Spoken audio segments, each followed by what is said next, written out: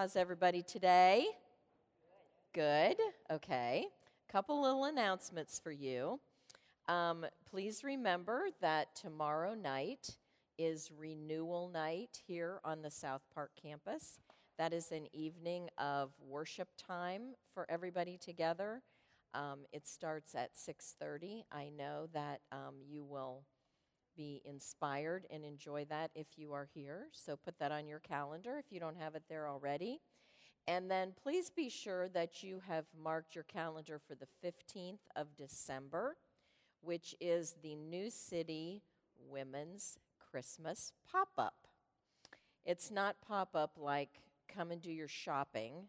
It's pop-up like come and have some fun and hear a message from Tammy and Jen Payne and get a little fun takeaway to go home with you before you leave that night.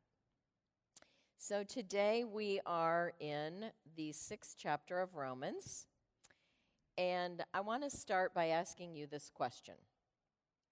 If you're driving down the road and you see a business that has a sign in it that says that that business is under new management, what does that make you think? New owner?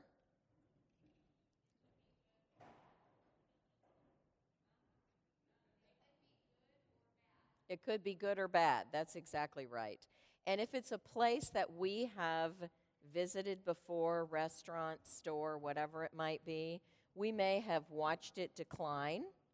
We may be hoping for the best, that this means something new and better is going to be there, that improvement is on the way, that it will be fresher and brighter and redone.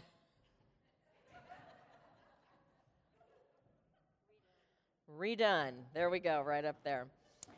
But one of the most important things is that under new management, it always means there's been a change in leadership.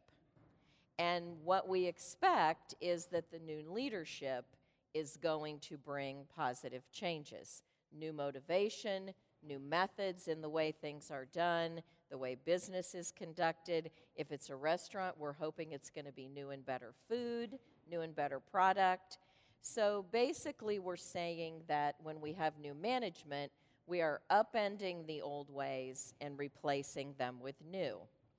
Well, I want you to know this morning from the 6th chapter of Romans that every one of us as believers is under new management. When we believe in Jesus, when he is our Savior, he becomes our new leader. And we are clearly in for transformation that will be fresher, brighter, newer, better. And so as Paul is writing this 6th chapter to the church at Rome, remember that this is a small group of people meeting in several house churches. They are way outnumbered by a city full of all kinds of cultural compromise all around them. But what Paul is saying to them is, your lives are under new management. And here's why this is a really good thing for you. Let's pray for just a minute before we dive into this. Father, we pray this morning that the words of my mouth, that the meditation of each of our hearts will be acceptable and honoring to you. So, Father, will you speak to us now? We're listening. In Jesus' name, amen. So I want us to consider 3 questions as we think about being under new management. And the 3 questions from this chapter are, does grace allow us to keep sinning? What does it mean to be dead to sin? And what does it mean to be alive in Christ? So let's start with the first one. Does grace allow us to keep sinning? Now, last week, Lisa taught us all about our relationship to our father Adam and how his actions, along with Eve's, set the path for our sinful condition. How that one act from Adam meant that condemnation would enter the world. But God had a plan even before Adam made that mistake. God had a plan from before the creation of the world that he would solve that problem of separation between man and him through Jesus Christ. So we had that contrast in last week's chapter of Adam bringing sin into the world, but Jesus, one act of being crucified and resurrected for each one of us, meant that we would all be dealt with in grace, we would all be justified as believers and made right with the Lord. So in the last two verses of chapter 5, if you've got your Bibles open, you're welcome to read with me. In the last two the last two verses of chapter 5, and then the first verse of chapter 6, Paul wrote this: God's law was given so that all people could see how sinful they were.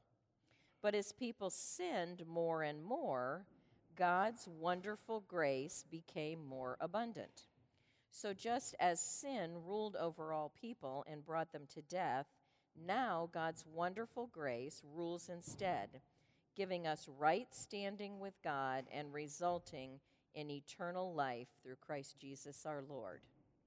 So he's just said, as sin grew, so God's grace grew. And he's just said that God's grace now rules in your lives. You are now in right standing with God. And then you can tell that he's anticipating the questions that could come from some of their hearts and minds, because his next thought is, in verse 1 of chapter 6, well then, should we keep on sinning so that God can show us more and more of his wonderful grace? It's almost like Paul is concerned that they're going to think, well, gee, if we keep sinning, maybe we're actually doing God a favor. You know, maybe we're going to let him be more and more generous with this grace that he's offered because we can do the things that we desire to do. Now, in that first verse, when Paul says to keep on sinning or to continue in sin, the word there in the Greek is epimeno. And the meaning of epimeno carries with it the idea that this is not a one-time thing of sinning. This is a habitual lifestyle. This is persistent sin. Paul is not talking here about the thing that we all struggle with, which is from time to time we mess up, don't we? We do things we shouldn't do. That's not what he's talking about. He's talking about, should we continue in sin, meaning, is it okay for us to make this continual willful choice to go down a certain path that we know is wrong, that we know is outside of his will, yet we do it thinking, well, it's okay. His grace will cover me. The question that he poses here when he says, should we keep on sinning so grace will abound, is kind of like today if somebody said to him, Paul, you know, based on what you've just said here at the end of chapter 5, I think we can all just live like the Dickens, and then Jesus will come along and forgive us. And Paul's answer in verse 2 here, I have to tell you, it's almost like, as this was translated, they could not have put enough exclamation points after his answer. Because what he says is, by no means, absolutely not. That's what he's trying to get across. And he's saying, how can we who have died to sin continue to live in it? Now, there's a story of someone once confronting Martin Luther, the 16th century reformer, and asking him about this question of believers being justified and made right with God and receiving God's grace. And someone came to him and said pretty much the same thing Paul was anticipating. They asked, if people know this about God, that his grace is abundant, then can't a person simply live doing what he pleases? And Martin Luther turned, and probably to their surprise, he replied, indeed. And then he looked at all of them and said, now what pleases you? Now at the heart of that question is, once you are saved and made right with God, what is your motivation for your behavior? Has it changed? Have you left behind a life of sin? Have you become, because of your love for Jesus Christ, motivated to live in a way that what pleases Him is what pleases you? And that leads us right into our second question. What does it mean to be dead to sin? Now, I want to ask you for just a minute to think about what you've learned thus far in the first 5 chapters of Romans. We've learned that when we believe in Jesus as Savior and Lord, that God brings grace to us that is so magnificent that He gives us the righteousness of Jesus, a thought that is almost too big to comprehend. He no longer sees us in our sin and in our depravity, but when He looks at us, He sees the goodness of Jesus Christ, and He makes us a new person. Our identity has changed. We now belong to Jesus. We no longer belong to the world. And because we have a totally new relationship with Jesus, we have a totally new relationship to sin. We are under new management. Now, in chapter 5, that concept of sin increases and grace increases. The idea there is that the focus is supposed to be on the magnificent grace of God. It is not supposed to be on our thinking, well, maybe I can keep sinning. All of us as believers are covered by the measureless abundance of God's grace. And what Paul does in the 6th chapter now is he goes on in verses 3 through 7 to use baptism as a way to paint a picture for us and to explain to us what has actually happened in our lives. He writes this: "Have you forgotten that when we were joined with Christ Jesus in baptism, we joined Him in His death? For we died and were buried with Christ by baptism.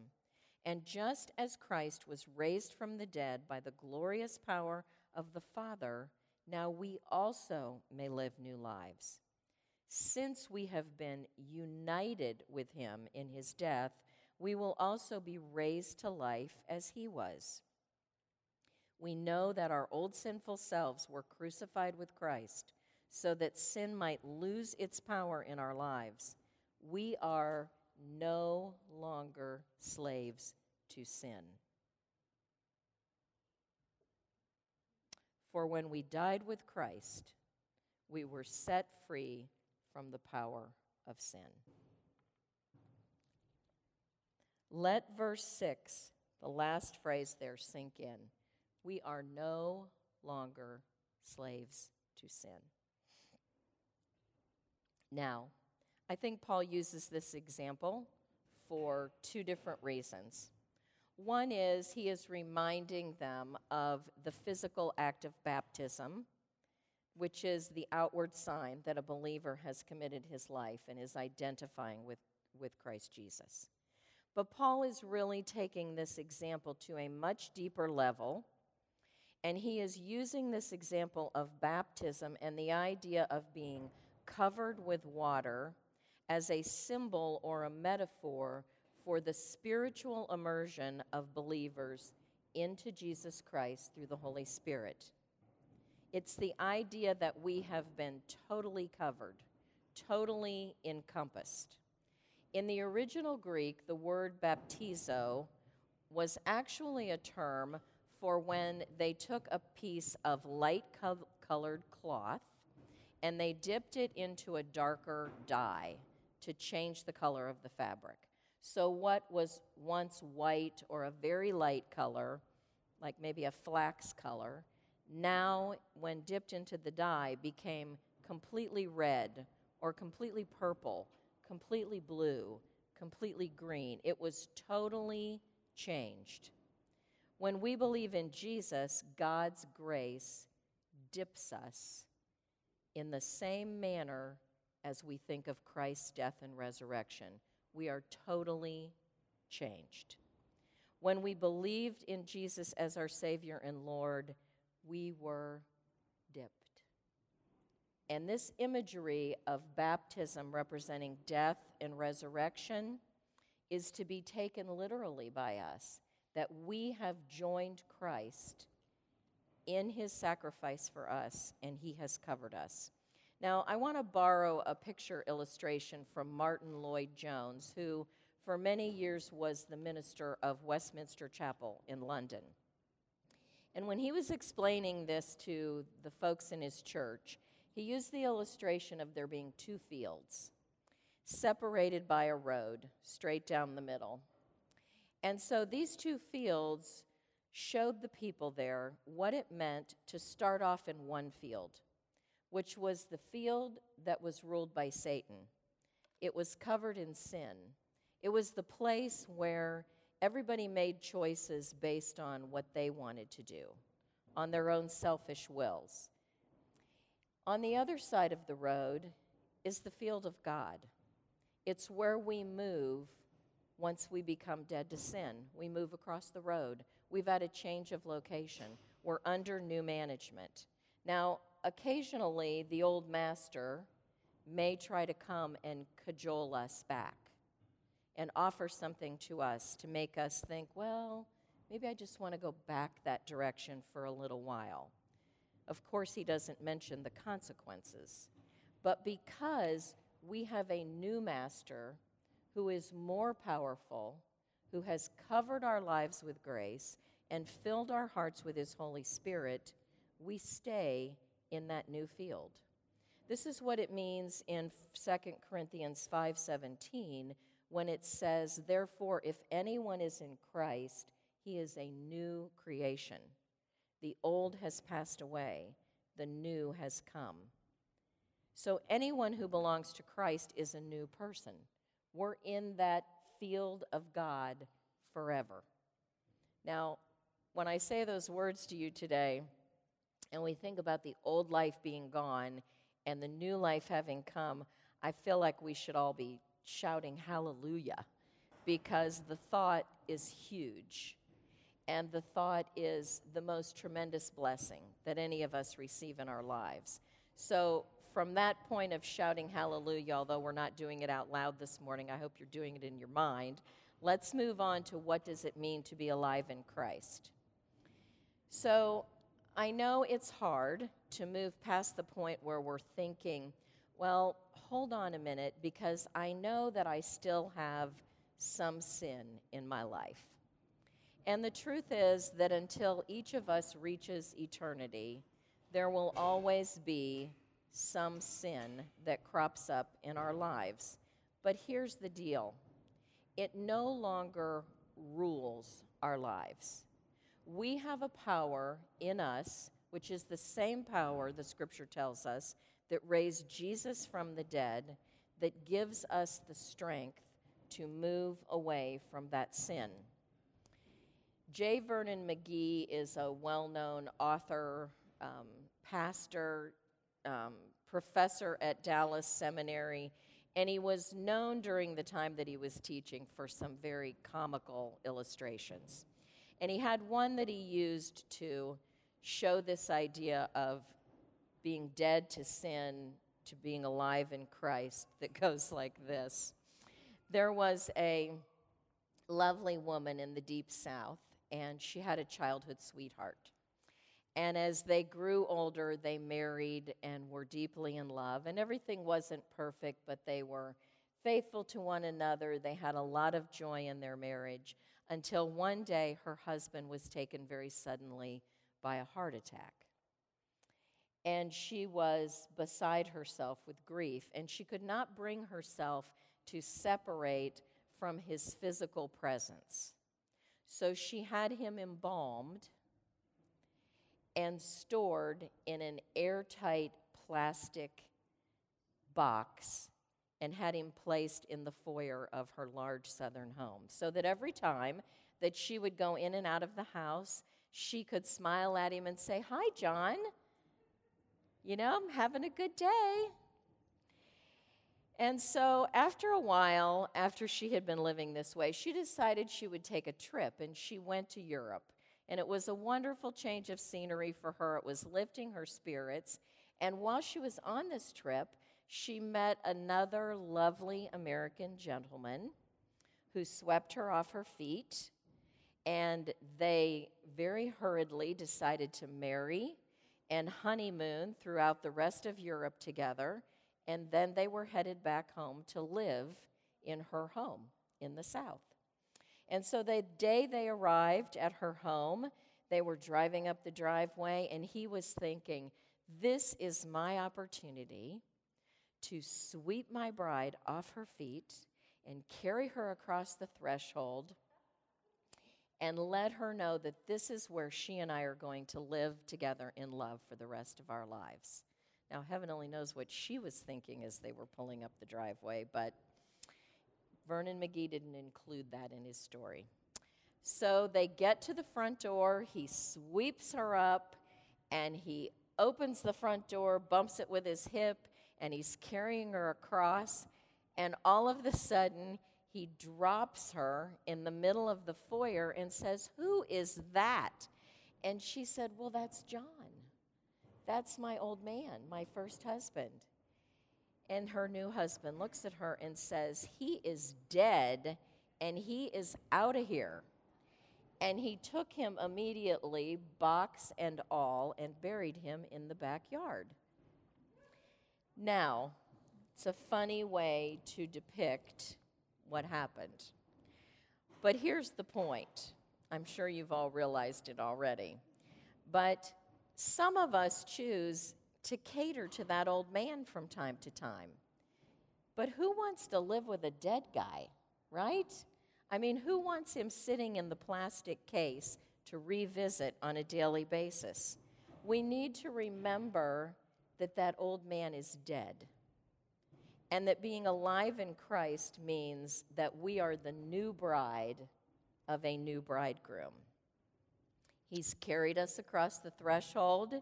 He's awakened us to new life and new relationship, and our future is entirely different because we are dead to sin and alive in Christ. Now, in verse 11 of chapter 6, it says there that in the same way we should count ourselves dead to the power of sin, but alive in Jesus Christ. If you're going to take a verse from this week's lesson and write it on a Post-it note and stick it on your mirror, that's the one. You are dead to the power of sin. You are alive in Christ Jesus. There's a great picture of this for us in Scripture when we think about what happened in the 11th chapter of John when Jesus raised Lazarus from the dead. And if you'll recall, by the time Jesus got there, Lazarus had been dead for 4 days. And Mary and Martha both ran out to Jesus and said, "If you had only been here, our brother would not have died." But Jesus knows that he has the power to raise Lazarus from the dead. So as they continue to say to him, "Lord, the smell is going to be really awful, and the decay has already started. He's been in there 4 days." Jesus doesn't pay much attention to that, and he goes out to the tomb. He has the stone rolled away, and he calls out to Lazarus and says, "Lazarus, come out." And Lazarus walks out of that tomb, wrapped in his grave clothes. It doesn't matter his condition because Jesus is transforming him. And at this moment, Jesus' words are so appropriate for us today. He says, "Take off the old grave clothes and set him free." We have been set free through the power of Jesus Christ. He promises us that he is the resurrection and the life, and he is that for every one of us. I want to end today by giving you 4 truths about what I think is tangibly meant, and this list could probably be much, much longer, but we're going to stick with 4 today. 4 truths of what it means to be alive in Jesus Christ. The first one is, each one of us can have confidence in the midst of temptation. He has given us the power to successfully resist. In 1 Corinthians 10:13, it says that God is faithful, that he will keep the temptation from becoming so strong that you can't stand up against it, and he will show you a way out. The second thing is we can be confident that we cannot sin our way out of God's grace. In John 10, Jesus said in his own words, "My sheep know my voice. I know them, and they know me, and I give them eternal life. They shall never perish, and no one shall snatch them out of my hand. My Father who has given them to me is greater than all, and no one is able to snatch them out of the Father's hand." Even a stumble in our lives, a time of sin, never means that we no longer know the voice of Jesus. Third, we can be confident in the face of death. In John 11, when Jesus is raising Lazarus from the dead, he says, "I am the resurrection and the life. He who believes in me, even if he dies," meaning physically dies, "and everyone who believes in me shall never die." Alive in Christ is an eternal position that starts while we are living, believing in him here on earth, and it lasts all the way through eternity. Physical death may come for each one of us, but it is only a stepping stone into promised life with Christ eternally. We are alive in Christ now and forever. And then finally, we can be confident of God's constant grace in our lives. In a few chapters further, we're going to read in Romans 8, verse 28, that God causes everything to work together for good for those who love him and are called according to his purpose. That verse means the following: regardless of what happens to us in this life, regardless of how distressing our circumstances may at some times be, God will use it for his glory and for our blessing. We have all of these confidences because we are alive in Christ. So let me just ask you a couple questions in conclusion this morning. Aren't you glad you're under new management? How seriously do you take that idea that your leader is a new leader?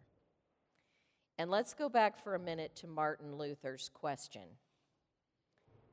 If we are dead to sin and alive in Christ, then what pleases us? And if you have any question in your mind about what pleases us or yourself, or if you want to know that what's pleasing you is more closely aligned with what's pleasing Jesus Christ, then ask him to show you, and he will.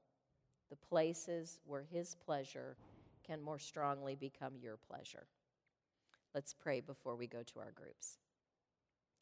Father, we thank you this morning that we stand before you, redeemed and saved and covered in the righteousness of Jesus Christ.